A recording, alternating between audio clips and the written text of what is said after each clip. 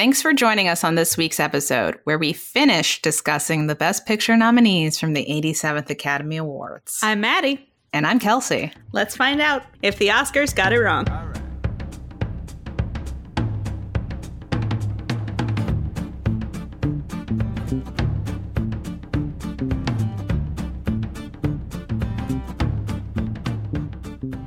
All right, down to the final four, baby. Hey, we're going to do 2 rounds in this episode. It's pretty exciting. It's all come down to this. Yes, we are left with our semifinal and our final. Should we just dive right in? Do we need to do any housekeeping? Yeah, I mean, let's not recap. You could find out what the movies that we've already discarded are if you would just listen to the first 2 episodes. Okay, so our final 4, our last 2 matchups before the final. So let's just get back into it and tell people what they are. First matchup, we have our 8 seed. That's pretty far for an 8 seed to make it, if I'm being honest. The Grand Budapest Hotel, a dramedy about the concierge of an Eastern European hotel and his lobby boy. Again, starring Ralph Fiennes, Tony Revolori, Adrian Brody, Ed Norton, Saoirse Ronan, Willem Dafoe. Written and directed by Wes Anderson, nominated for 9 Academy Awards. It won 4 of them: Best Costume Design, Best Makeup and Hairstyling, Best Original Score, and Best Production Design. That's up against our number 7 seed, Guardians of the Galaxy, a sci-fi action comedy about a ragtag group of losers who save the galaxy. Stars Chris Pratt and Zoe Saldana, Dave Bautista, Vin Diesel, and Bradley Cooper. It's directed by James Gunn, written by James Gunn and Nicole Perlman, nominated for 2, won 0. All right. On the count of 3, we will reveal which wins this round. 1, 2, 3. Grand Budapest Hotel. Oh, yay, we're back, baby. Okay. What's our next semi? Our next semi is our 6 seed. Nothing, by the way, higher than 4 has made it into this final 4, so interesting. Our 6 seed, Snowpiercer, a science fiction action satire about the last survivors of a catastrophic climate change event who live on a self-contained train. It stars Chris Evans, Tilda Swinton, Song Kang-ho, directed by Bong Joon-ho, written by Bong Joon-ho and Kelly Masterson. It was nominated for 0 Academy Awards. And then that's up against our 4th seed, our highest ranking film in the final, Nightcrawler, a black comedy / psychological thriller about the world of freelance news videographers. Stars Jake Gyllenhaal, Riz Ahmed, and Rene Russo. It's directed and written by Dan Gilroy, nominated for 1. It won 0. Boy, oh boy. Of these 4 final 4, by the way, only one of them won any awards. That's true. We'll find out if that's meaningful for our final result. Okay, but on the count of 3, we will reveal our winner for this semi. Snowpiercer versus Nightcrawler. Ready? 1, 2, 3. Nightcrawler. Yay. Oh my God, we're in agreement again. Okay. little hiccup in the quarters, but we're back on track. Back on track in the final 4, baby. So that means we will start off by talking about Guardians and Snowpiercer, and then we will loop back around for the final matchup. Between Grand Budapest versus Nightcrawler. Hey, boy. It's hard to get 2 more tonally different films than those 2. Can't wait for that discussion. Okay, let's start by talking about Guardians of the Galaxy. Guardians of the Galaxy is a Marvel movie. It is in the MCU. If folks don't remember, it's the first time the MCU went cosmic. We're out in space. Man. We left Earth. It was crazy. We start off on a young boy whose mother dies of cancer. It's very sad. It is sad. As he is fleeing the hospital following her death, he is abducted by aliens. Cut to the future. We are reintroduced to this character, Peter Quill, as he is trying to steal a MacGuffin from a planet. I would like to loop back around to this because I have a lot of feelings about his character introduction. Me too. Anyway.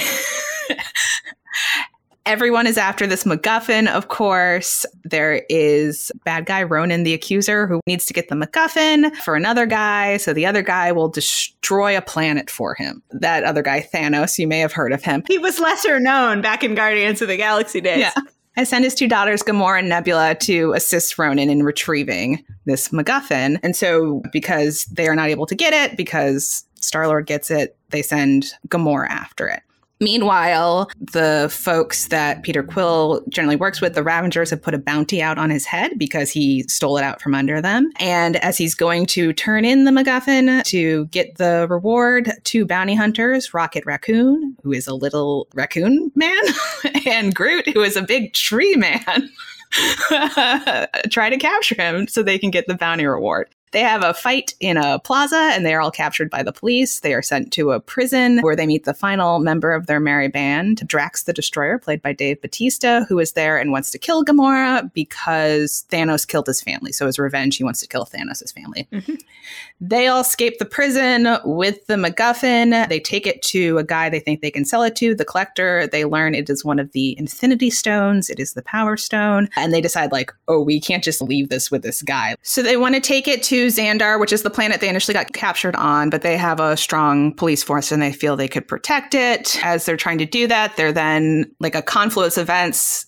Peter and Gamora get captured by the Ravagers again. Ronan shows up and he beats Drax into a pulp. So now their team is sort of split apart. Mm-hmm. They are able to come back together, warn Xandar that Ronan has the Power Stone. He's coming for them. And then they save Xandar together.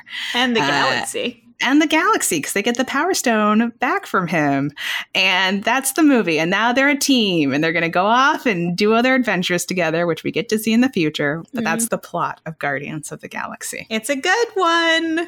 So I think, as I was saying, as we were having our discussion about which movie should go forward in the Guardians boyhood matchup, I feel like this year is a high watermark in terms of quality for the MCU. So it's this movie and Captain America: The Winter Soldier. We debated a little bit about which one of those we'd actually want to put into this episode overall. But I think Guardians just works so well as its own standalone piece. You don't really have to be involved and invested in the MCU story to understand what's going on here. Yeah, that's why we ended up going with Guardians. And as I said, I think James Gunn makes what is actually a pretty difficult task in terms of structuring a movie like this look absolutely effortless. It is so fun and so funny. All of the characters are so great, and you know, over the course of one movie, come to love them. And despite the fact that, yes, at its heart, there's a MacGuffin. Yes, there may be a beam of light at some point. It really is about the character relationships of the Guardians, and that really works. But do we want to talk a little bit about adult Star-Lord's introduction? 1000%. This is one of the best introductions of any character in the whole MCU, I think. I think in movies generally, in terms of setting a tone for who a character is and what they're like, again, it's pretty masterful. Yeah, it's great because there's this very important and difficult tonal shift that needs to happen at the beginning of the movie, because you need to start and give us the information about the fact that his mother died and that he was stolen by aliens, and like, how did this guy who's a human from Earth end up where he is? So you get this sad, serious beginning beat, and then it's like, that's not what the movie is, though. So there's this shift that needs to happen where we're like, okay, the movie is actually fun and funny and action and great soundtrack, and just there's a vibe to Guardians. And they give you every piece of that in this perfect introductory scene of Peter Quill, where he shows up on this island and it starts serious. It seems like he's this serious guy and he's here on a mission. He's an adventurer. He's an adventurer. Maybe it's like an Indiana Jones kind of thing or something. And then he puts on, does he put on his headphones, or does he just like... He puts on his headphones, and because of When He Left Earth, it is an 80s styled Walkman with those foam over the ear headphones, which, depending on your age, you may not remember, but I remember. Yep. It's this perfect scene. Come and Get Your Love comes out of nowhere, and you're like, oh man, what a great song. And then he's dancing to it, and there's some choreography, and he's in time with the music, interacting with the things around him, and he's so silly and funny. And then he gets to the thing that he's trying to steal, and then you get this perfect button of the introduction to him where these other guys show up as he's trying to get away with the thing. And they're like, who are you? And he's like, I'm Star-Lord. You might have heard of me. Maybe you've heard of me by another name. Star-Lord? Yes. And they're like, who? Bless Jaimin Hansu. It's just such a good introduction where you're like, I know everything about this guy immediately. You don't need to explain anything else to me about him. His story is all right there. It's perfectly done. We should also say, I don't think we've made this observation yet, Bradley Cooper's best performance this year. by a large margin. He's doing great work as Rocket Raccoon. He's got a whole other voice happening. There's a character, there's an accent. If you didn't know it was Bradley Cooper, you would not automatically be like, that's Bradley Cooper. It's not like he's just doing his own voice. And there's so much character to him. His intonation is perfect. His delivery of these lines is just excellent. It's excellent. It's a great character. And he has such range because he's this really cynical, sarcastic character, but he has this strong bond with Groot. So then you get some moments where he's really emotional and worried because, spoiler alert, Groot kind of dies. He sacrifices himself for the group, but then luckily a little bit of him survives. And then you get Baby Groot in the next film. Baby Groot's this whole other thing. Yeah.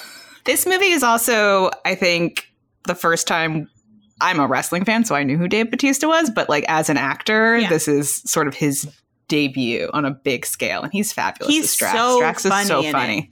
Each of these characters gets to be really funny in their own completely different way from anyone else, and Drax's whole thing is that he's just completely literal. He doesn't understand anything with metaphor or sarcasm, so everything that everyone says to him, he takes literally, and it leads to just hilariousness. He's really very funny. And then Zoe Saldana is a little bit the straight woman of the group, but she's great too. But you get enough backstory of each of the characters that you understand their motivations, you understand their personality. I also think the scene where they're having that fight in the plaza, there's so much character work that's happening in that action scene. Well, because that's the introduction for Rocket and Groot, and you get these very different styles for them and Gamora, and there's physical hijinks happening. It's really well choreographed. The craft of the film shines through. It's so well made. Yeah. And there's just some excellent set pieces. The whole prison escape sequence is just fantastic. That's so well done. And again, I mean, they're using so many of the moments for character development, which is exactly what you need to be doing to efficiently go through the story. It's a really, really good movie. Yeah. John C. Reilly's also in this movie, who you're always happy to see. Love John C. Reilly. Michael Rooker as Yondu is hilarious. I like the Ravagers. His weird little arrow weapon thing is fantastic. The scene where he finally uses it on the ground against all those people, you're like, wow, that's what he's been holding on to this whole time? If you haven't seen it, he has this arrow thing he telepathically controls, and throughout the movie he's been threatening people with it, so you see it multiple times, but he never really uses it because he's just using it as a threat. And so then you finally get the payoff at the end where it zips around and kills like 15 guys that he's surrounded by, and you're like, wow, that is actually a great weapon. This is a very powerful character. I did not understand that. Yeah, I mean, we kind of touched on it, but aside from Come and Get Your Love, the entire soundtrack is great. Incredible. A fabulous selection of songs. And a wonderful emotional tie-in, because it turns out that the soundtrack we've been listening to is a mixtape from his mom. And then at the end, he finally opens the gift she gave him right before she died. That he's been carrying with him his whole life and never opened. It's another mixtape. It's volume 2. Which is a great emotional beat, but also a hilarious setup for the second movie, which will now have a second soundtrack. Guardians of the Galaxy volume 2. Yeah. We all saw it. We get it. Yeah, all the emotions work for me. I cry multiple times watching this movie too. It's a good one. And we both love it's like not quite a heist movie, but it has a similar setup where you're like assembling a team. I always love an assembling a team movie. And how's the chemistry going to be, and how are they all going to work together, and what does everyone bring to the table, sort of thing. But it's fun because most of them are here sort of against their will. Everyone's been dragged into this team for various reasons, and they don't really want to be here. But also, right, very solidly, they do a great job of, you understand why everyone is there. So, you know, everyone wants the bounty or the money from the MacGuffin, and Drax is trying to kill Gamora, and then they're going to let him kill Ronan, who's the villain, and yada, yada, yada. But it's the great setup, because then everyone has to consciously make this choice later in the movie when they decide to all put themselves in danger to stay together. Yeah, it's great. It's well crafted. The writing is good. The directing is good. The acting is good. The CGI is great. This is not one where they fell down on the CGI. It doesn't have any American Sniper style explosions. Guys, not that I want you to watch American Sniper, but there are the fakest looking explosions in that movie. I don't understand how a big budget Hollywood movie still has that today. I don't know. It's real bad. In 2014? It's real bad. Get it together, people. So anyway, yeah, love Guardians. I think it does stand on its own, which is nice too for an MCU movie. I don't think you have to see anything else to watch it. So if you are a person who avoids the MCU movies because you're like, it's too much, there's too many, I can't track deal all with these it. people, yeah. You can watch a Guardians. You'll be fine. And you should. Okay, love it. All right, let's talk about Snowpiercer. Snowpiercer. So Snowpiercer, to succinctly sum up this film, we are existing in a future where a apocalyptic climate change related event has occurred, and now the entire world is covered in ice and snow. The temperature has Snowball Earth. Part 2. Exactly. The temperature has dropped precipitously, and the only remaining people left alive are people that made it onto this train that some genius inventor guy made before the end of the world that Incidentally, yeah. He didn't make it for this. He happened to have made it. And then it was like, wow, this is the perfect thing for the world in which we find ourselves. And it's a train that runs continuously circumnavigating the globe. And it's this incredibly long train that has become, microcosm of society.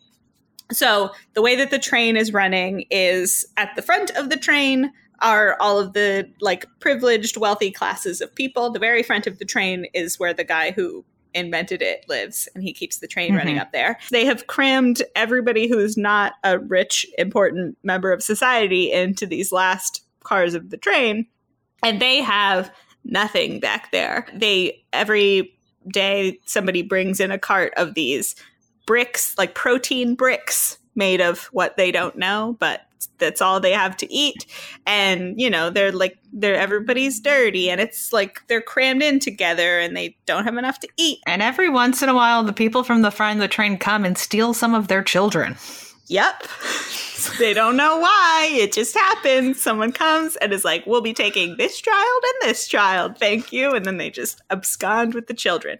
So over the course of time that they have lived on this train, which is a long time at this point. It's like 17 or 20 years. It's somewhere. Revolution has been building in the back. There's a rumor going around that the guns that the people bring back into their car don't actually have any bullets in them. Because there had been another revolution, I think 17 years ago. I think that's what this... No, it was sometime in between. There's been a couple of revolutions over the course of the life of the train. So this one was 6 or 7 years ago or something. So they think they don't actually have anything to threaten them with. And so they do this. They stage the fight. Turns out the guys who are in their car don't have any bullets in their guns. So they get past them pretty easily. They get up to another car where they find this guy who is he an engineer? What's his deal? Yeah, he designed all the electrical systems for the train, but he's become addicted to this drug, which is like a waste product of the train that's a hallucinogen, him and his daughter. And so they need to give them little bits of the hallucinogen to get them to continue to open the doors of the train as they move through. Yeah. So as they move from one car to the next, he has to basically, hotwire the doors so that all of the locks will open. So they wake him and his daughter up from stasis, basically. There's an interesting thing going on there.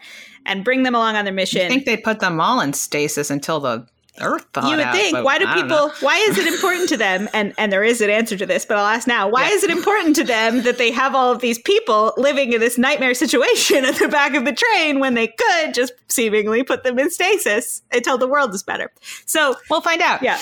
So they do, the structure of the movie is you're moving from car to car, experiencing the various things. Right. So eventually, they continue to move through the train. It's revealed that hallucinogen is also an explosive, and the engineer is trying to actually sabotage the train. So he's trying to get close enough to the engine to blow it up because he's like, this is unacceptable. And by the time they get to the front of the train, the only people remaining are Chris Evans, the engineer, and the engineer's daughter. Yes. They've lost everyone else. I think the engineer and the daughter get distracted because there's so much of the hallucinogen in the party train.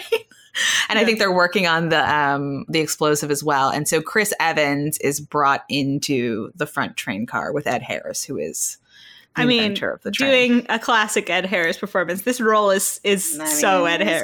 Good. Yeah. It's really good. Yeah. So let's talk about what he learns from Ed Harris. Yeah, Ed Harris brings him in and is like, I'm so glad you're here. I've been waiting for you to arrive, basically, is the vibe of him. And he tells him a lot of things that really blow his mind. It turns out that he has been orchestrating this plot for revolution the whole time. Also, the old guy, who is Chris Evans' father figure type and advisor and best friend, was the partner of Ed Harris back in the day. And he has been involved in this as well. And he intentionally went back to live in the whatever we're calling the end of the car so that they could, control this whole thing together. And the two of them have been in communication the whole time. Yes. And not only did they plan this revolution, they planned all of those previous revolutions that were mentioned. And it is a method for controlling the population. So also, he basically tells Chris Evans, I'm getting older, right? And I'm reaching what's going to be retirement age for me. And I can't run this train forever. And me and the old advisor guy, we really see something in you. We think that you're the type of man to take over, and we've been grooming you for this opportunity this whole time. So obviously this is really fucking with Chris Evans' head. He's telling him all of these amazing things about how great it is to run the train and to live in this car is so good, and you're going to love everything about it. You'll have all of these opportunities. You can make so much happen. I think he's even telling him if you want, you can make life better for all of the people. You'll have the power to do anything that you want to do if you're in this. So long as you're within the same system. Right, because the system is great. The system works and you can change it from the inside. And so you're almost maybe Chris Evans is buying it. And then you find out something about the train. You find out what's been happening to the children who have been abducted. Yep. So it turns out that there's this very intricate machinery inside the front of the engine, and it's in this very tight space, and nobody can get inside to work on the engine except for the children who can fit into the space with their tiny little bodies and their tiny little hands. And so they live in the fucking walls of the engine room. That's also why they're keeping the poor people poor, because this is a population that they can go in whenever they need and collect more children. And so there is a little white boy they've taken and a little black boy, but the first one you see is they open up the floor of the train and you see this little black boy in this very tight space. Incredible image. Manipulating all of the things, and it is upsetting.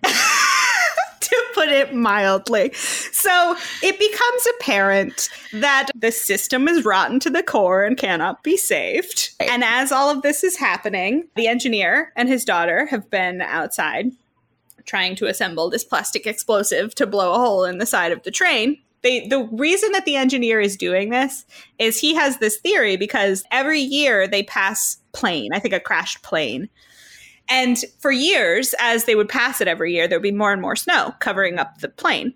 And then in recent years, there started to be less and less snow covering up the plane. And he got it into his head that maybe the world was getting warmer. And so they do blow a hole in the side of the train. Mm-hmm. Chris Evans and the daughter of the engineer end up shielding the little boy between the two of them during the explosion. And so the daughter and the little boy are the only survivors, really, of this explosion at the front. And then the two of them put on these fur coats that the weird rich club goer people had been wearing.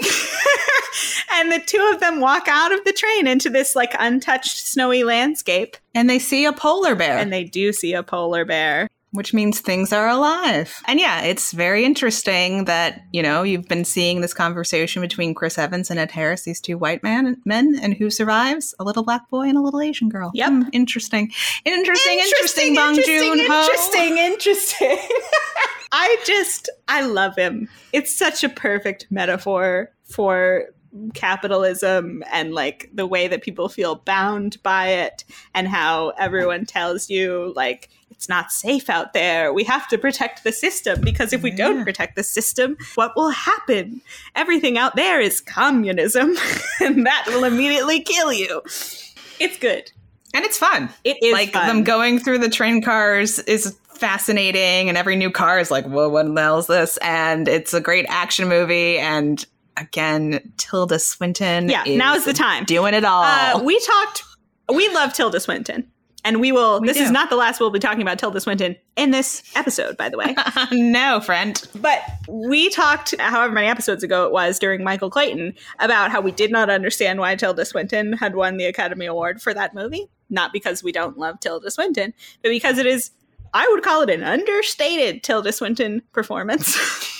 Yeah. There's really not that much going on with it. The opposite is true here. Why she is not nominated for this boggles the mind. I mean, the performance she's doing is crazy. There's like a wild accent. The appearance is crazy. Her mannerisms are insane. She's wearing these Coke bottle glasses. She's got these fake teeth in that are like a lot. It's wild. She is transformed, but also like you just can't take your eyes off of her. She's amazing in this movie. I love her. Tilda Swinton.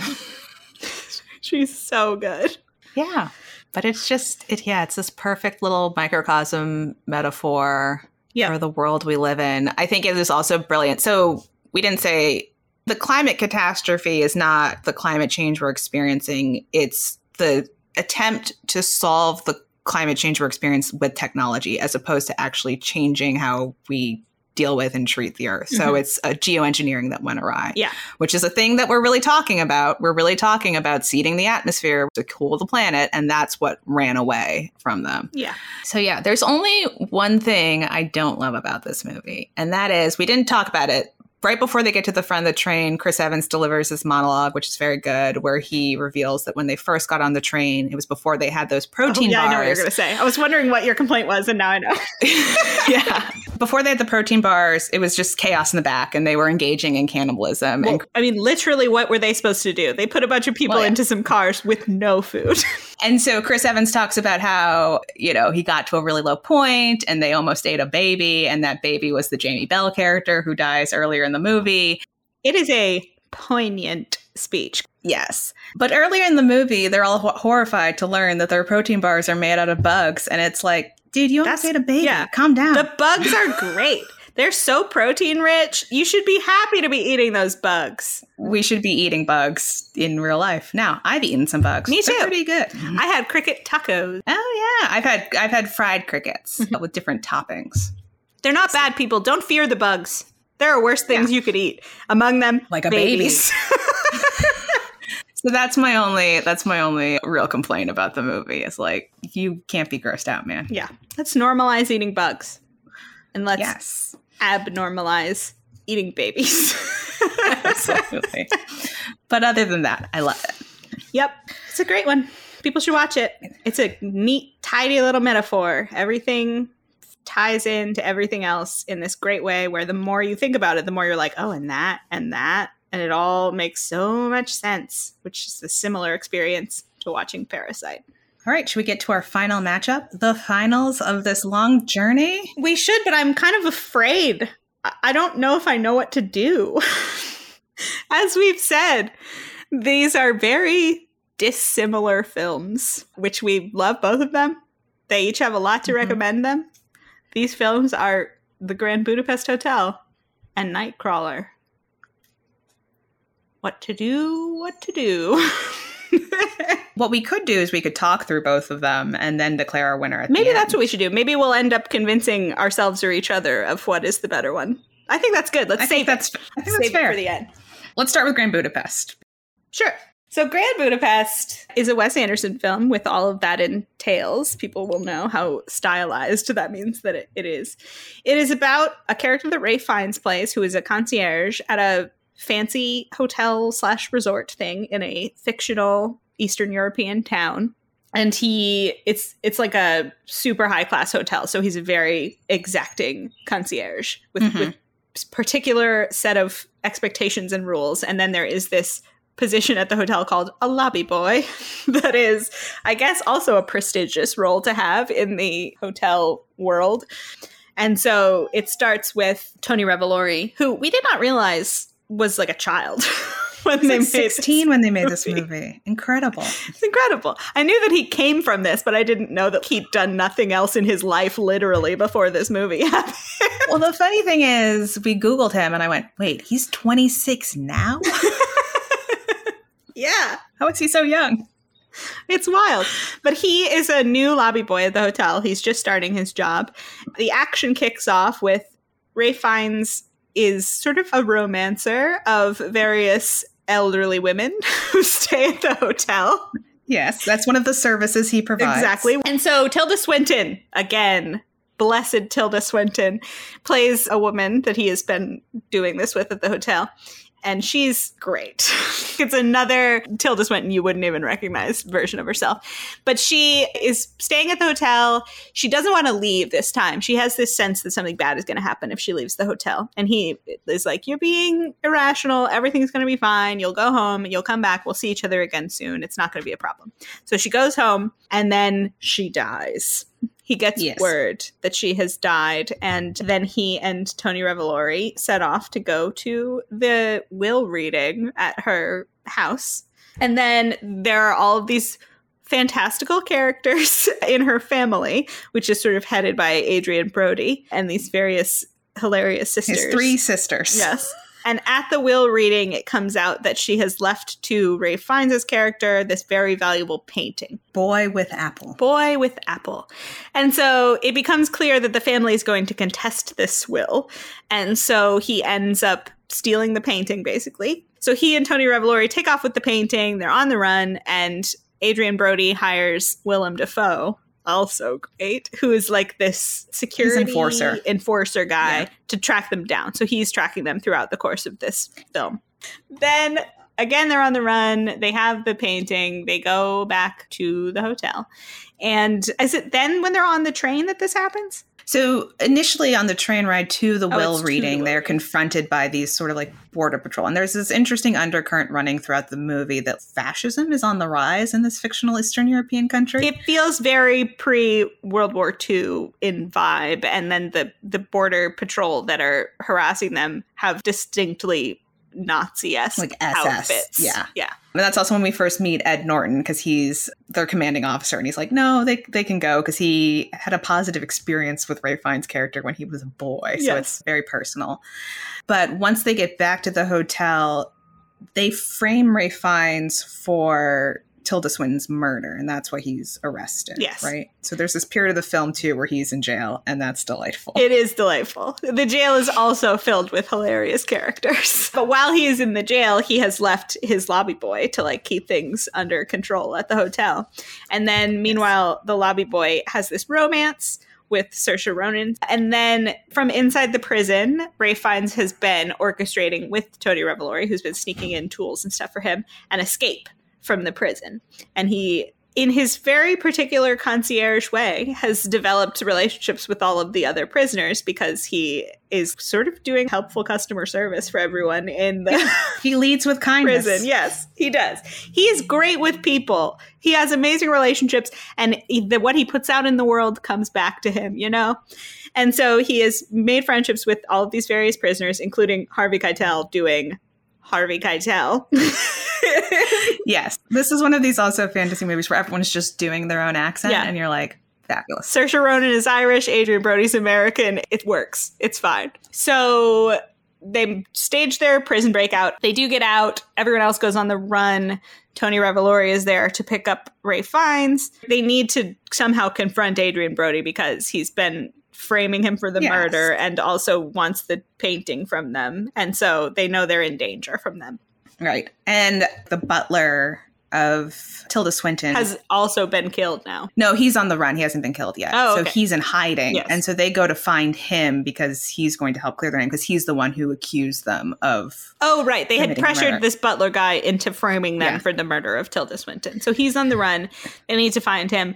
Ralph Fiennes' character puts out a call to this organization of hotel concierges. Yeah.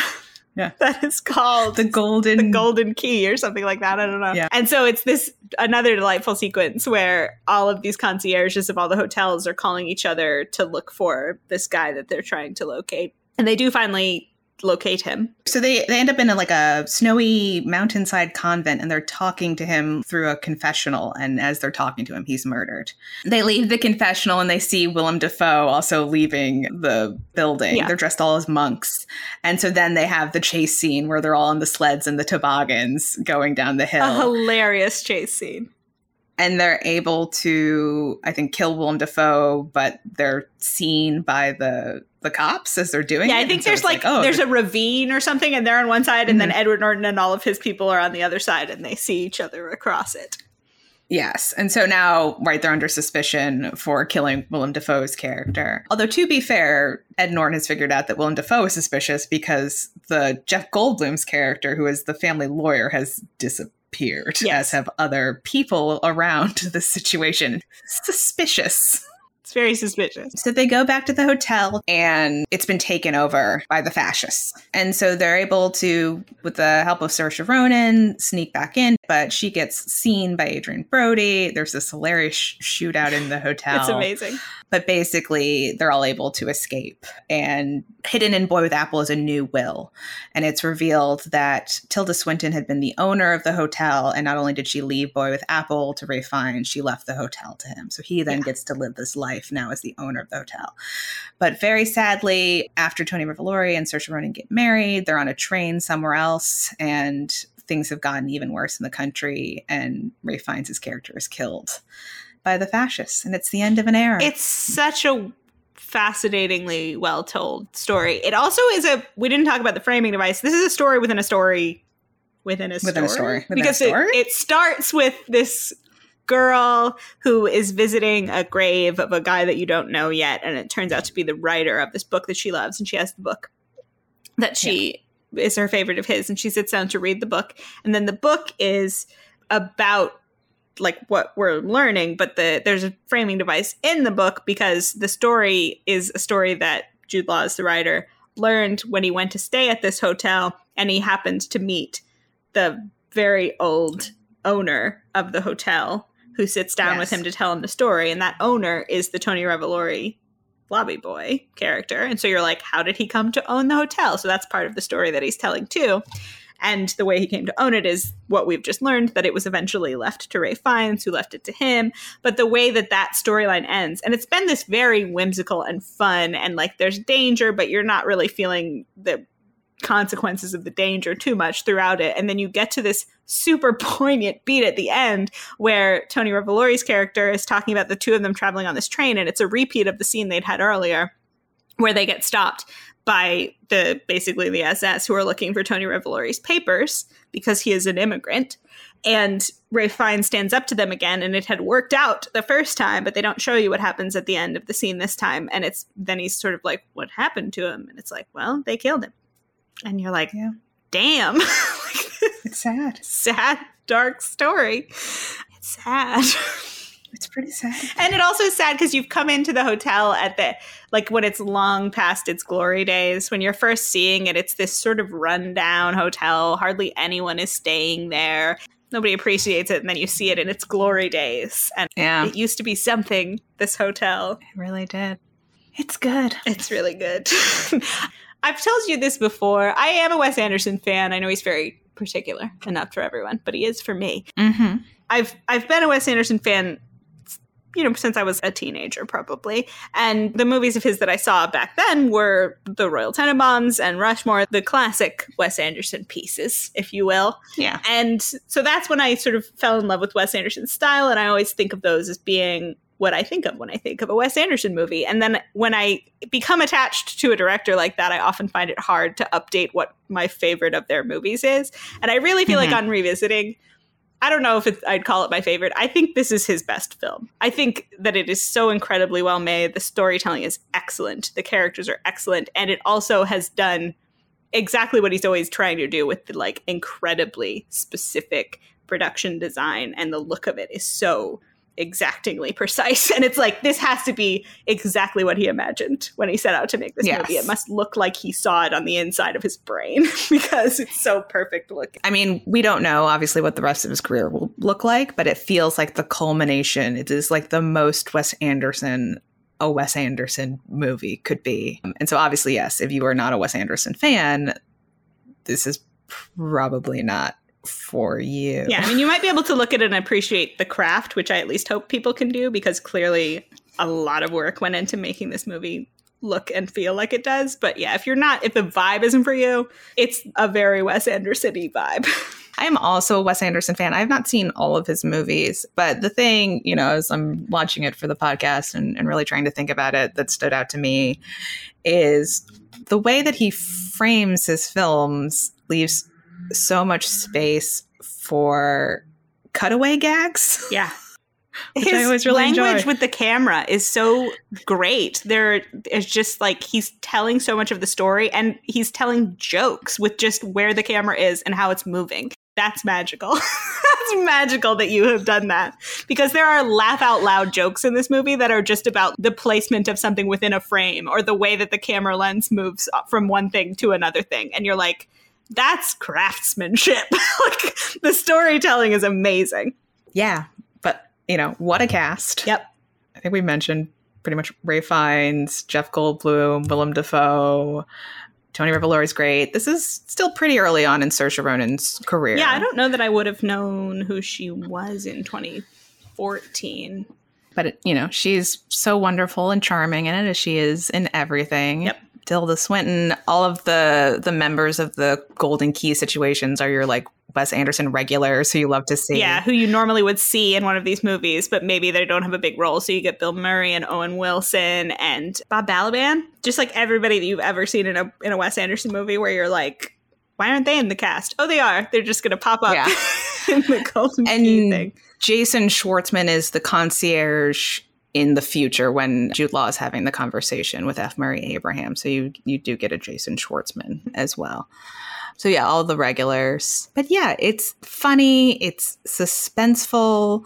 The scene where Willem Dafoe is tracking Jeff Goldblum through that art museum is like a Hitchcock movie. Yeah. Well, he really does play with all these various fascinating styles, because it is very much a Hitchcock movie. That whole scene becomes like, we're in a horror movie. They're playing with shadow, and you're like seeing people's shadows come around corners as they're tracking each other. It's like awesome. And it's just that little tiny bit of the movie. This is exactly the tone we needed for just this moment, which is similar to the whimsy of I want to talk more about the prison escape scene, because it's just so well done.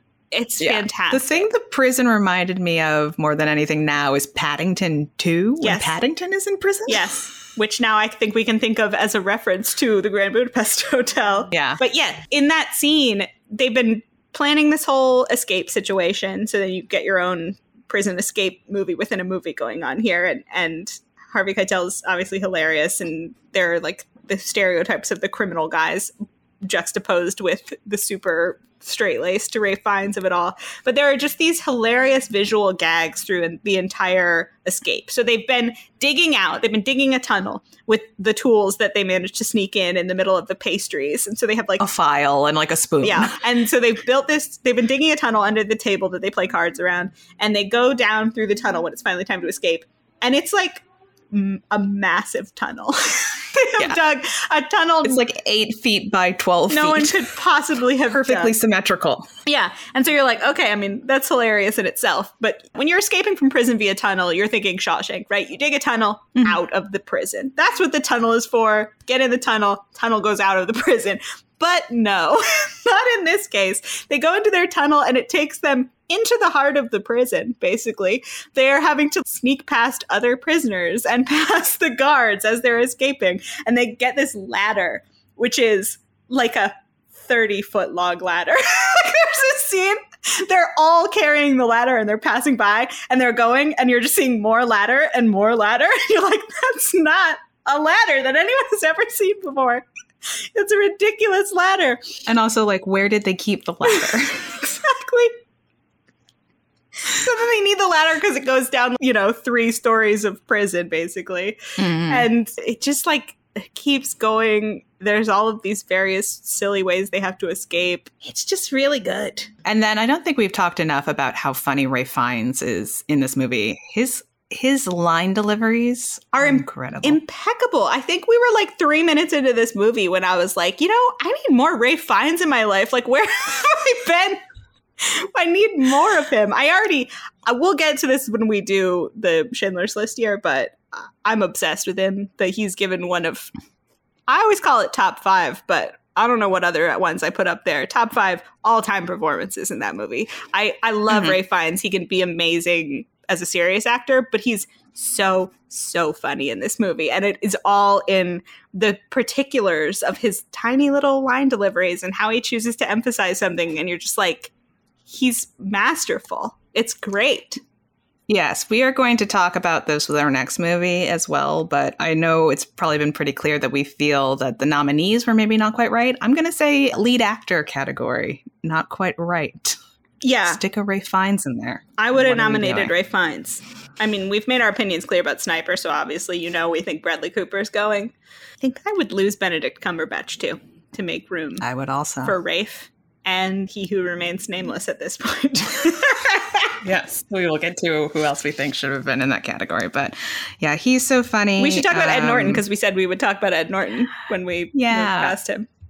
So you and I had both seen this movie before, and we watched, I think, Birdman first, and then we got to this movie and we're like, oh, Ed Norton's in this too? Turns out he's in a lot of this, and he's a delight. Yeah, I don't know how the two of us forgot about him. He's a main character of this movie. Yeah. He has a delightful little mustache. Yeah, he has a hilarious little mustache. I don't know how we forgot about him because there's an iconic image from it that I feel like they use on posters that is him it's in the prison, right? And like he pops up out of the hole, and it's like, exactly. You've all seen it. Yes. Ed Norton. I don't know how front and center. But yeah, both of us turned to each other and went, "Oh, Ed Norton's in this," and then we were like, "Oh, he's really in it, and he's great.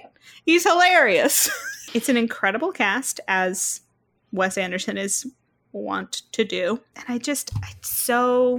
don't know how he could top it. He's gotten so good.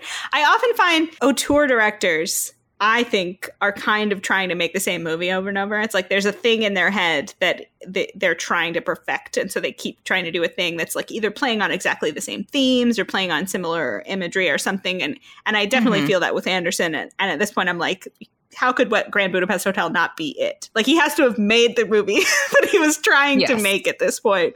So what's he going to do now? I still haven't seen the new one that I know is completely different. Yeah, I haven't seen The French Dispatch yet either. So I love him. I'm happy to still obviously watch his works after this, but it does seem like an absolute high point. And it's great. And the ending is an absolute gut punch. Yes. And you deserve it, too, is the thing. I feel like you deserve the gut punch because there's been clearly this like fascist thing going on in the subtext of the movie that we haven't been following as part of the plot. But it's hard to put that in there and have it be like a joke.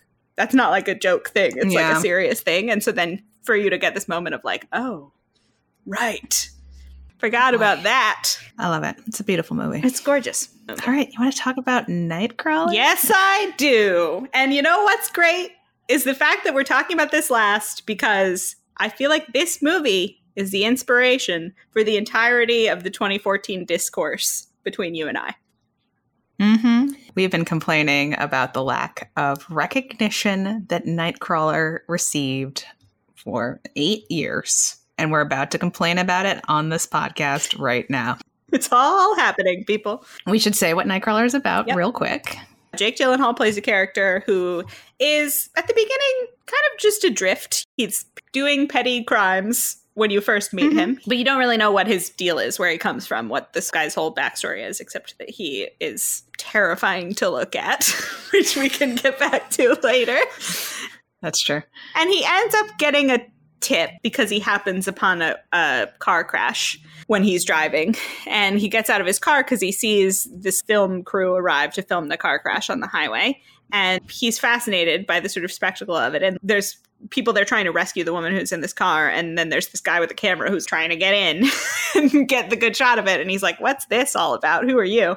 And he ends up hearing that you can film stuff like this, car crashes and various violence and crimes and dead bodies and stuff, and sell it to the news stations. And so this is a moment of inspiration for him, and he decides this is the thing for him to do.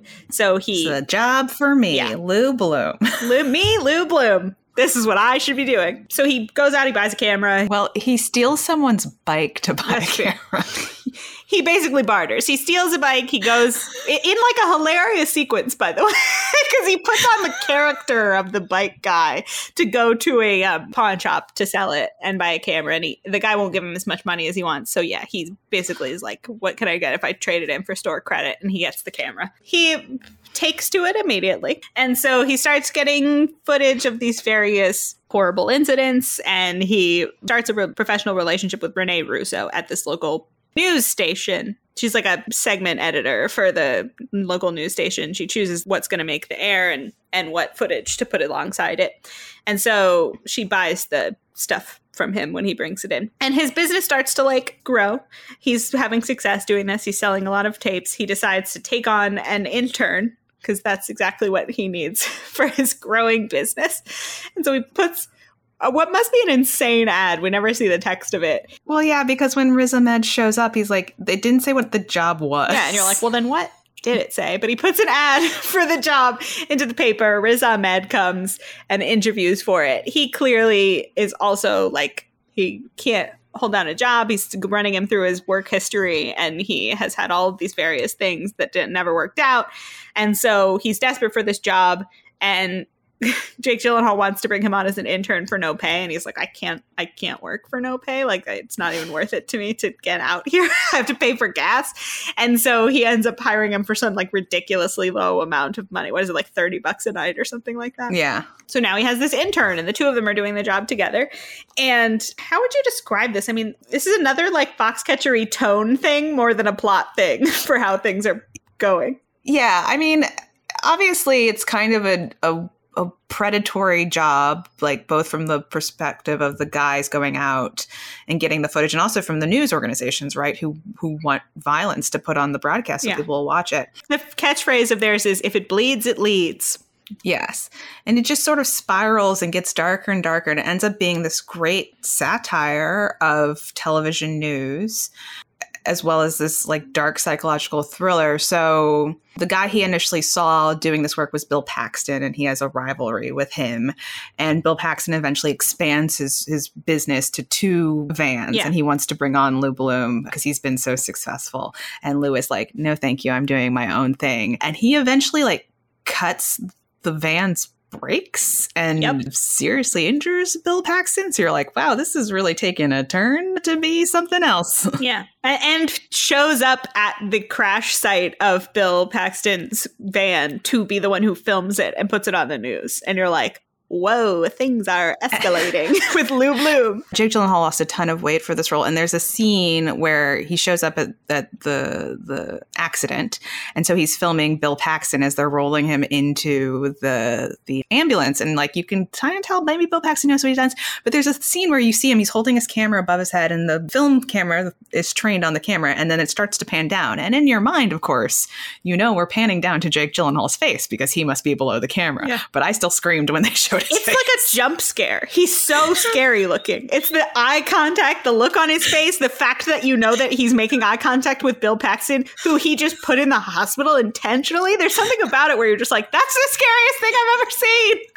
Right. And you're like, it's exactly what I was expecting. It's his face, but it's freaking me out. Yeah. He also, like, just to cover the darkness of this character, he blackmails Renee Russo into having a sexual relationship with him. It's hugely fucked. Yeah. So basically, he's gotten so good at getting this footage that she needs to keep him on because, like, they're like 3rd in the ratings or some nonsense. They're like low in the ratings. And it's about to be sweeps week, and her contract is going to be renewed. Right. So she needs to keep getting his footage, and he knows that he has leverage over it. And the way he chooses to use this leverage is to rape her, essentially, right? Yeah.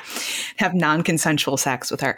And so, like, you're like, ooh, okay. We started off in one place where I was like, this guy's not great. And I'm like, ooh, this guy's like a murderer and a rapist. Yeah. And then he shows up at one crime scene where before the police have arrived, and he sees the guys who committed the crime leave. And instead of being like, oh, I saw the car and I know the license plate numbers and reporting to the police, he goes into the house and he films all the dead people before the police get there. And then he hangs on to the information that he has their license plate number. And that has finally reached a breaking point where he's trying to get more money out of him. More than $30 a night. So Lou Bloom lets Riz Ahmed negotiate for how much he wants, and that's a sad scene because he's like $100, and he's like, really? And he's like $75 a night. Lou Bloom has just bought like a beautiful new car. They're making tons of money. Yeah. It's poor Riz Ahmed. Poor Riz Ahmed.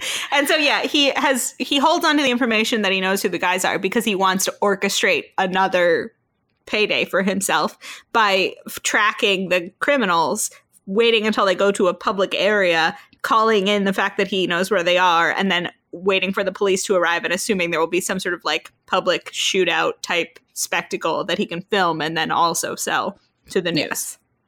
And he's right. That happens. There's a thrilling high-speed car chase afterwards as they're chasing the criminals so they can get the footage.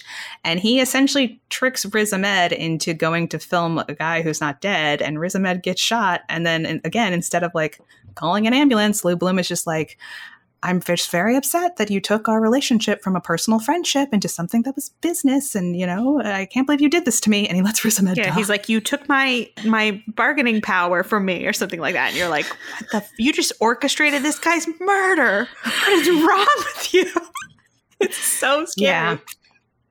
And so, that's kind of the movie, but it's a dark one. Mm-hmm. Jake Gyllenhaal's incredible in it. He's so fucking good. How he was not nominated for Best Actor, I will never know.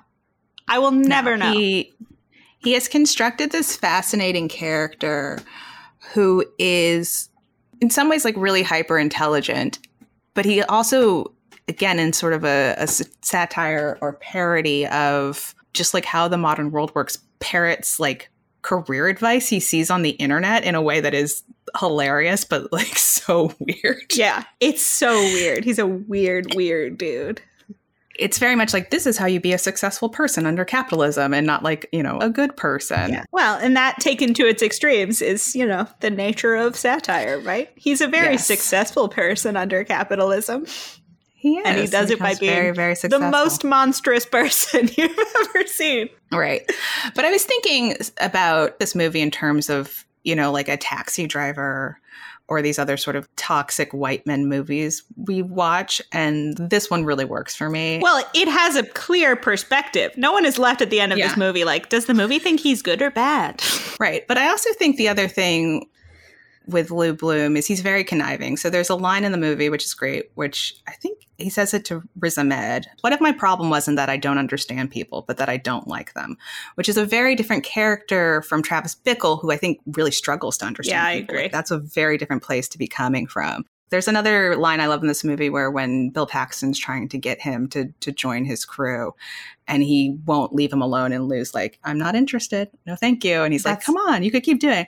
And he's like, what I really want to do is grab you by the face and scream, fuck you. But instead I'm going to go home and do my taxes. And it's just like this bright little cheery, like, oh, okay. The delivery on that line is incredible. Yeah. And you're like, yeah, he's very much pretending and playing at being a normal person. Interesting difference between them that I see kind of as like the difference between, this is going to get dark and I don't know if people are going to like this, but the difference between the makings of like a mass shooter kind of character and the makings of a serial killer. Like that's sort of the difference between them. There's this very specific toxic masculinity to Travis Bickle where you're like, this is going to explode in some sort of horrific act of violence that is going to be a problem for him and everyone around him. And then there's something about Lou Bloom where you're like, he's going to learn that he likes to do this and he's going to be able to keep it a secret and he's just going to keep doing it. And you're like, they're different types of people. They're both super dark, but yeah. Oh, Lou Bloom. Yeah, Lou Bloom is doing things in a way that really serves him. Travis Bickles is like an undirected explosion. Like he can't control himself. Lou is controlled. Lou is very controlled and controlling. Yeah. But yeah, his performance is impeccable. It's another one where it's super scary, but there also are laugh out loud moments like that. Instead, I'm going to go home and do my taxes. And you're just like, what? I also love the line where he's talking to Riz Ahmed and he's like, don't come to me with a problem unless you come to me with a solution also. I have enough of the problems of my own. Yeah. Well, there's the fascinating thing about him is you can tell that he has been pulling all of this information from everything that he experiences and he is quoting it all the time. And you're like, it's like he is trying to craft from everything that he sees some sort of working order and rules to follow and ways to be. I think it's the fact that he's just a sociopath. And like, I think he fully does not. He has no innate sense of what he should and shouldn't be doing. And he is trying to craft it from something. And the way that he has been crafting it is from these various pieces of like stupid fucking advice that he sees all around read the on world. the internet. But yeah, he's a wild character. Yeah. There's this interesting intentional vagueness to the scene when you meet him and he's stealing the things. And then he's confronted by a guy when he's stealing the things. And you leave that scene in a moment where, at the time, you don't necessarily know what to think of it, but looking back on it, you're like, he might have murdered that guy. Like, we don't see what happens after this confrontation of a guy confronting him, and you're like, looking back, someone should check on that guy because I do not know if he is alive. So yeah, it's a good one. It's really good. I think this was the first time I saw Riz Ahmed. Yeah, me too. And he's poor. It's just so sad. He's a sweet, sweet boy who should never have gotten mixed up with this horrible guy. Some of the lines in it are so good. Dan Gilroy did a bang up job writing this. And it's really well shot. The cinematography is awesome. There's fascinating color saturation to it. LA looks great and fascinating. And it's almost all shot at night because that's when most of this is happening. And it's a really interesting looking world. It's just such a dark but real thing. The commentary on the local news is just like, yeah, that shit's real. It's fucked up. I mean, this is obviously in conversation with Network, basically. Yeah. And I think the other thing that's interesting is obviously Renee Russo is a victim of Lou Bloom, but she's a terrible person. Oh, yes. Very much. She's not a good lady, and her motivations, right, are to retain her job at any cost. And sort of like the most pointed conversation in the movie is I can't remember again. She's talking to him about how, or one of their assistants, about, crime in the inner city no one cares about. No one cares what happens to these people who are poor. But crime spilling out into wealthy areas, right? That's what we put on the news. Yep. That's what's of interest. And so, especially if it's happening to white people and rich people. And like she lays it all out there in this speech about this is what we're looking for the local news. Because I think it's when he's trying to work out a deal with her where he'll be like on retainer or whatever. He's first talking to her about what they're looking for. It's earlier in their relationship. And she's like, here's what we're looking for. And she really says it. And you're like, I bet this conversation fucking happens in newsrooms across America. This is real. Yeah.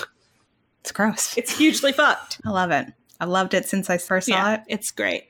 I love Jake Gyllenhaal in it. I mean, yeah, Jake Gyllenhaal was robbed of that nomination. This movie in particular is part of the inspiration for Jake Gyllenhaal Corner and our entire quest to get Jake Gyllenhaal an Oscar because what are we doing, people? You got to recognize. If he doesn't win for this, like what can the man need to make you notice him? Does he have to eat a bear liver like Leo? Yeah, like, is he going to have to go full Leo and make The Revenant Part 2? Because I don't want to see it. It was painful enough the first time. That would be so funny if he made The Revenant Part 2 to win an Oscar. Oh my God. But it's a good one. It's a good movie, people. You should watch it if you're not like too squeamish because it is dark. It definitely is dark. Okay, so we've done it. We've talked about both these movies in our final matchup. Do you have any more clarity about what should have won? I think my instinct is Grand Budapest. What's your instinct? I mean, it's difficult, right? Because I would say Nightcrawler is one of my favorite movies. But Wes Anderson is such a unique filmmaker.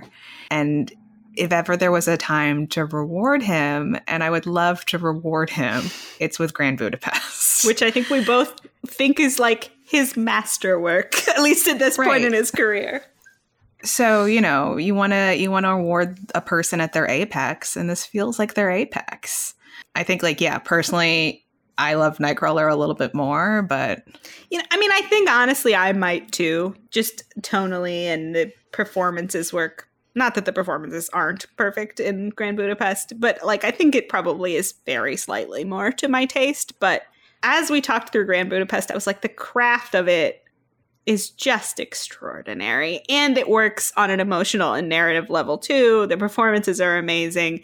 But it's like filmmaking at its peak. Like, the man is completely in control of every aspect of this film. It's incredible what he has done. It's like a masterpiece. So Yeah. that's All right, where I'm with I you. stand. What should have won? Grand Budapest Hotel. One of our actual nominees. The only actual nominee that made it to the final four. They had every opportunity to award Wes Anderson, and they chose not to. And they did give this film 4 awards, but not to demean any of the craft of these people, because they're all extraordinary in the stuff that they did. Also like production design specifically for this movie. Yeah. I'm not saying it should not have won these awards. It absolutely should have. And this movie would not be what it is without any of these categories. They're all incredible.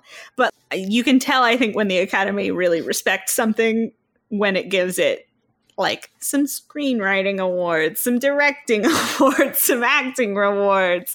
That's when you start to, that's part of what makes me so weirded out by the Foxcatcher situation, is that it got like such legitimate nominations and then no Best Picture nomination. But it's weird. Yeah.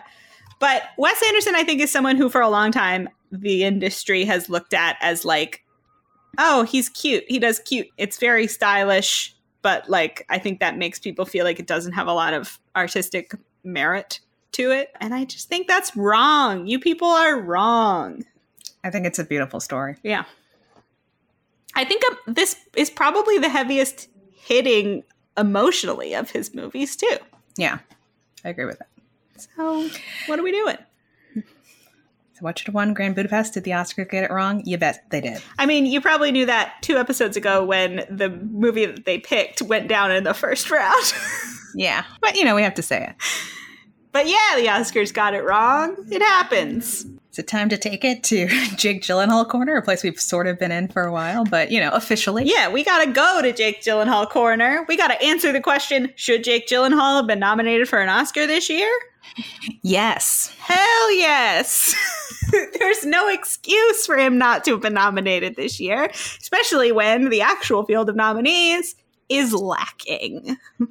And Ralph Fiennes should have been nominated for an Oscar, too. Yeah. Ralph Fiennes Corner coming to you next week. He's so good, people. Ralph Fiennes, underappreciated. He's perfect. He's perfect in that movie. Yes.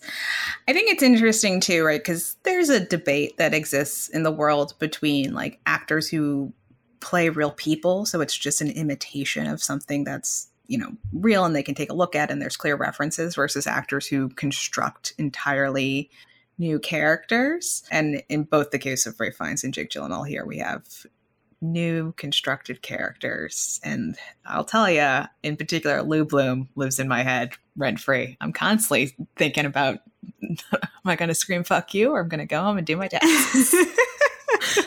And fair enough. Lou Bloom is an iconic character who, if the AFI were ever to recreate their lists of iconic characters that they did 12 years ago or whatever at this point, Lou Bloom should be on there. He should be one of the 50 best villains. Hell yeah. He's so good. All right. I love you, Jake. But I think we have ended up with very worthy adversaries in our final round. I think both of these movies are definitely good enough in my mind to be Best Picture winners, were they up against different fields in different years. And so I feel good about it. I think the process has won out this year. We crushed it. Excellent work, Madeline.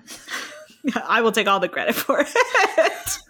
Okay, should we get into our conclusions? Yeah, I think we should talk about our usual questions. Mm-hmm. Well, first, which of these movies, if any, do you see yourself coming back to? It's so many movies. Tons of them. A lot of the ones that we picked in particular, I'll be coming back to. Like, I probably at some point in my life will rewatch Guardians of the Galaxy. And yeah, I mean, Nightcrawler I always want to rewatch. Of the nominees, Grand Budapest, why not? Whiplash, I think that's a rewatchable movie. It is.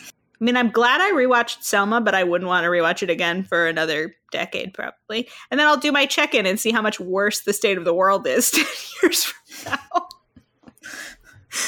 That's true. Oh, it's awful. Yeah, I think of the nominees for me, like Grand Budapest and Whiplash are clear frontrunners in revisiting And then, yeah, probably most of the ones we suggested I would revisit again because that was the funny thing going into this. Like, of the ones we added in, the only one I hadn't seen was Foxcatcher, and I'd seen only like one of the nominees, which was Grand Budapest. So, and for me, the process was interesting because I had seen all 16 of the movies, so it was quite the revisiting of old times. All right, so what have we learned? We have to have learned something. We watched 17 movies for this. There was one accidental movie. That's on us. Our bad. Yeah. What have we learned? Oh, we've learned that the Academy hates Jake Gyllenhaal for some reason. Yeah, I mean, we already knew that shit. And we've learned, which we already knew, they are unreasonably attached to biopics for reasons that I don't really understand. That's true. We biopics. have learned that wouldn't it be fun if they could mix in some, like, you know, animated or superhero or whatever, like some genre, some fun shit. Genre, yeah, get us some action stuff. What if any of these 8 movies we picked had actually been nominated? Might the public have been more interested? Possibly. Well, just because a movie has action doesn't mean it's stupid. Correct. Is maybe the position that I will take. I think that's a correct take because particularly in our conversation of Snowpiercer, while the action is great, it was 3% of our conversation about that movie. The reason that movie works is because it is social commentary on a grand scale. It is incredibly effective. It is a wonderful movie with a lot to say about the world, more to say about the world than almost any of the nominees. Yeah. So continued discussion of like, hey, Oscars, open up to other genres, maybe. Consider it. Consider going beyond biopic war movies. Why is there a terrible war movie in this category? It's so because it's a war movie? Bad. I guess really what we learned is that Clint Eastwood, the name Clint Eastwood, trumps everything about the movie. Yeah. Because I defy whoever it was at the Academy that voted for it to come here and tell me what are the things they liked about this movie. Please. Please. Right. I'm asking you. So yeah, we have a lot of biopics, a war movie, and then 2 movies, and I think we said these both were quality films, but they come in with pretty strong gimmicks, right? Birdman has the one take. Boyhood took 12 years to make. Yep. Have a gimmick, be a biopic, be Clint Eastwood. If only you could be Clint Eastwood. You'd be immediately nominated for an Academy Award. On that, I still am. The thing that mystifies me most about this year, leaving aside the Nightcrawler, is Foxcatcher. I keep coming back to it. Every time it catches my eye, I'm like, I don't understand. It's a biopic. They love that shit. With strong performances where people transform themselves physically for the role. Mm-hmm. It's very serious. It was nominated in 4 very important other categories that usually signal extreme respect for the film. I don't understand what happened. And again, there were only 8 nominees, so there were 2 open slots. It's very confusing. Yeah, I don't know. Fascinating. But yeah, I think what I have learned is that the Oscars could be a lot more fun. Open up the process. We had a great freaking time bringing in all of these things. I mean, interestingly, I guess what are the numbers on how many of our things made it through to the second round? I mean, we ended up with only 1 of the nominees in our final 4. I guess it's not super fair because we ended up with 3 matchups that were nominee versus nominee. So a lot of stuff was going to get knocked out in the first round. I think 4 of the 8 were nominees. Yeah, that's not bad, actually. No.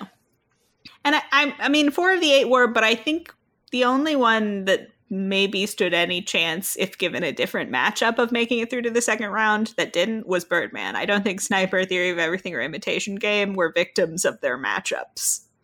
No, definitely not.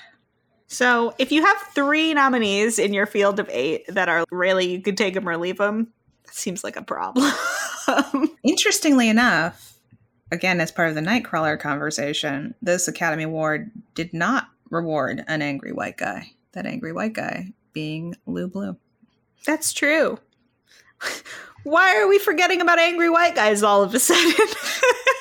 Why this one time when we want an angry white guy to go through is the Academy like, no, we don't want to. It's starting to feel like what the Academy wants most is for us to be unhappy.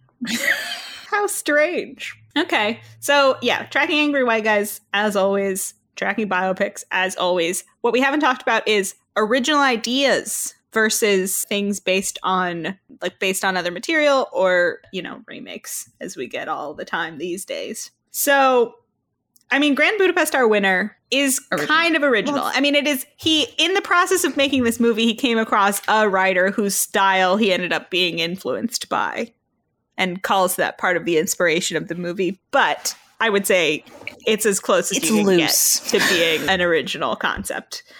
Yeah. Whiplash is original. Birdman is an original concept. Everything else is not, right? Imitation Game. Boyhood. Sniper. Oh, yeah, Boyhood. So 4 of the 8 are original concepts, which is actually not terrible for the Academy. Yeah. What about the ones that we nominated, though?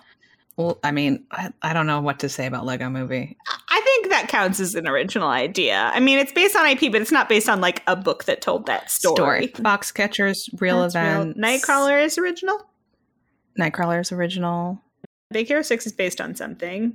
Yes. Snowpiercer's a graphic novel. Edge of Tomorrow is a graphic novel. Guardians is a comic book, obviously. How to Train Your Dragon 2 is a sequel. So we only nominated 2 originals. Damn. I don't care. No, I feel good about it. I especially feel good that our final 2 were both original. Yeah. So original ideas can win out. They're interesting. They're unlike other stuff you've seen before. That's what we want, isn't it? It is. I feel good about this. This has been a good process. We done did it. We really did. I don't know how soon we'll be coming back to the format of adding an entire new field of Academy Awards nominees, but it's been fun. I mean, I feel like partially this is influenced by how recent this year is. So we just incidentally had seen a ton of extra movies that we already knew, I think I love that more than I'm going to love this thing. But I guess let us know how you feel about this. Was it way too confusing? That's what I was going to say. I hope people were not massively confused. If you have the bracket to refer to, that has to be helping you out. So fingers crossed this all made sense. But if not, let us know where you ended up. Take a picture of your bracket. Share it with us. How did your matchups play out? I'd be interested to see that. I would love to see that. Please send us your brackets and let us know who your winner is. We want to know. What's the winner? Also, let us know. I mean, I don't know how this could possibly be true since we nominated every movie under the sun, but is there something else from 2014 that you would have put in your bracket that we didn't put in ours? Because honestly, when we first created a list of potential things to put on our bracket, it was longer than 8 movies. So there are other things out there worth considering, and we would love to know what they are because maybe we haven't seen them, and we should. So what are we talking about next time? Next time, it's the 26th Academy Awards, or the films of 1953. So we're taking a step back in time. Those nominees are From Here to Eternity, Julius Caesar, The Robe, Roman Holiday, and Shane. How are you feeling about this crop? You seen any of these? It'll be all new movies to me. I've seen Julius Caesar before, but not this particular adaptation, and I've read it, but Sure. I have also read Julius Caesar, but not seen this adaptation, and I have seen Roman Holiday. But other than that, this will all be fresh for moi. Cool. I'm excited to watch From Here to Eternity. I mean, that's an iconic picture. It is. Got a very famous scene. It has such a famous scene. In the meantime, do reach out to us with your thoughts at oscarswrongpod@gmail.com. We are also on Twitter and Letterboxd at oscarswrongpod, and we have a new website, oscarswrongpod.com, so check it out. If you're enjoying the podcast, tell a friend, leave us a review, and subscribe. New episodes come out every other Friday at 6 o'clock Eastern, wherever you get your podcasts.